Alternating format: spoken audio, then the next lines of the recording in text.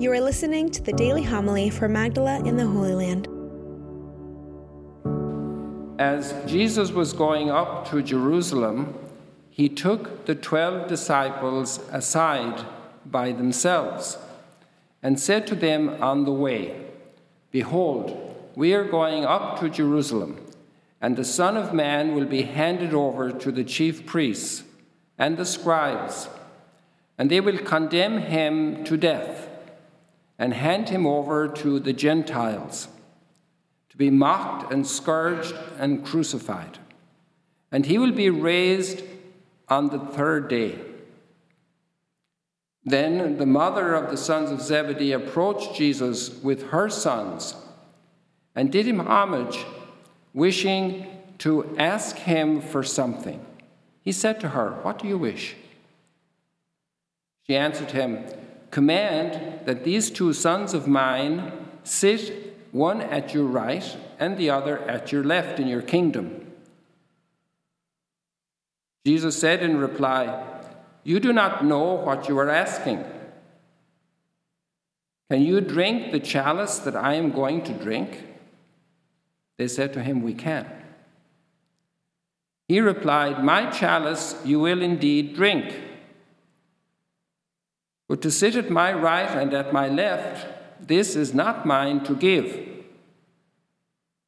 but it is for those for whom it has been prepared by my Father."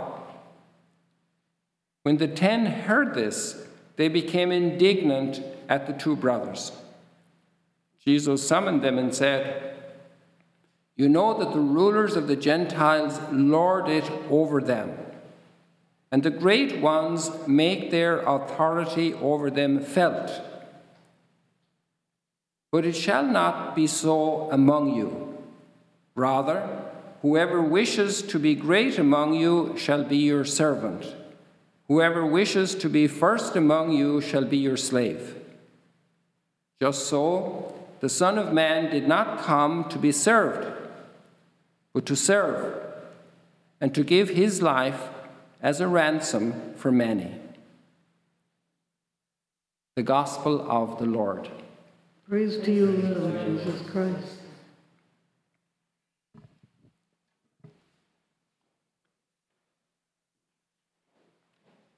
So maybe you noticed a lot of the drama in today's liturgy of the Word, these readings from the prophet Jeremiah 6 centuries before Jesus. And he's talking about how he is going to be attacked because the powers in Jerusalem, the religious authorities, are very upset, and also the political authorities, because he is prophesying trouble for Jerusalem. He's saying, "Wake up, see what's happening, we need to change heart." And they didn't want to change the status quo. Maybe this often happens in our own lives. Could we close the doors because people are talking? Dina, can you check? No, it's okay, Sally. Dina, please check. So he's obviously in deep danger, and you know what happened to Jeremiah. They threw him into a pit. They were going to kill him. He was threatened by it with death. This is a pretty serious attack on his person, and he was defamed and really badly treated. In a certain sense, all that happened to Jesus is very similar. And then he has these very strong prayers appealing to God for help. And then we had the psalm, "Save me, O Lord, in your kindness." And the words in the psalm are, "Free me from the snare they set for me." Some people, you know what a snare is? We used to use it on the farm. I don't know if you like this kind of story, but to catch rabbits, to catch foxes. And it was made with wire. And you tied it to a bush, and you would, after a while, you know where the rabbits and where the foxes go and all these type of things.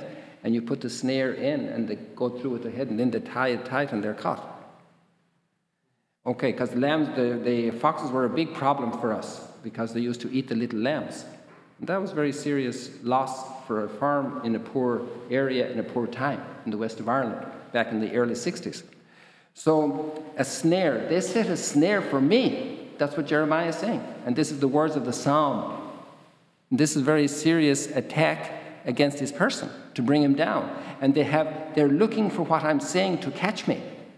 There are sometimes people like that. They're just waiting for you to say the wrong thing to put a finger in your eye, to hurt. This is human life. This is the way. So I want to suggest 3 things. First of all, we have the story of Jeremiah. The second thing is, can you imagine when Jesus was reading these texts? Back then, the people knew the Psalms by heart. They went to the temple to pray. They were in the synagogues on Shabbat.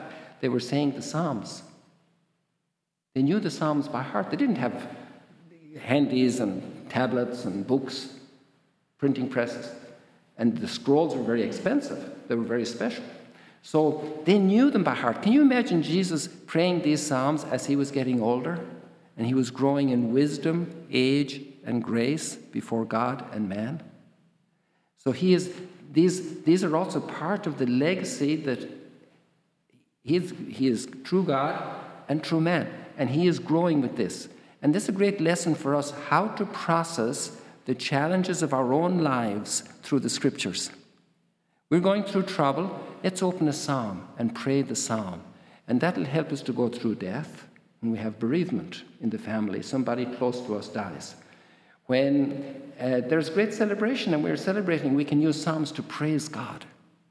We can use psalms almost for every experience of life. And troubles like this. When there's real trouble in the family, big dispute, big challenge, learn how to use the Psalms. And you just learn by practice. And maybe you can get help from somebody to help you who's active in your church or wherever. Okay, so then I want to go now to the gospel. And I want to see 2 things in the gospel. Here we have Jesus announcing that he's going to die in Jerusalem. And they don't understand that he will be raised on the 3rd day. But what are the apostles thinking when Jesus is saying this? And what we're doing during the 40 days of Lent with the whole church all over the world since hundreds and thousands, almost 2,000 years, we've prepared for Easter, for the Easter mystery. And we were walking with Jesus on the way to Jerusalem. And Jesus saying, I'm going to Jerusalem to be crucified. And we are thinking, who's more important? We are fighting among ourselves. These 2 are very clever. They get their mother to intercede and say, give us the first places in your kingdom when you die. They're missing the point. And then Jesus says to them, well, can you suffer with me? And they said, sure. But Jesus said, I can't give you the places because that's my Heavenly Father's decision. It doesn't matter which places we have. We just want to be close to Jesus and participate in his life. And look at the beautiful thing that happens. First of all, there's an ugly thing. The other 10 disciples, some of them here in the boat, they come down on James and John. I can imagine Peter and Andrew being upset. And they start fighting. They say, you guys are crazy. You can't be looking for the first place. This is not fair. So they have all these envies and jealousies come into play. Does that ever happen to us? But if we're walking with Jesus, he can correct us. And Jesus said, you can't do that. Okay, what they choose was not the right way to ask for ambitions, worldly ambitions, because that's not, my kingdom is not of this world. It's not about worldly ambitions. And then the other thing, we can't be hard on each other. Treat each other gently. We're all walking with Jesus. Some of us are dealing with jealousy, with envy. Others are dealing with ambitions. Others are dealing with laziness. Others have issues with relationships. We're all walking with Jesus and learning from him and being transformed along the way as we walk with Jesus to the Jerusalem of our own lives. Because we will all go through a share of suffering. How will we deal with it? Thank you for joining us today. If you want to learn more about Magdala, follow us on YouTube and on Facebook.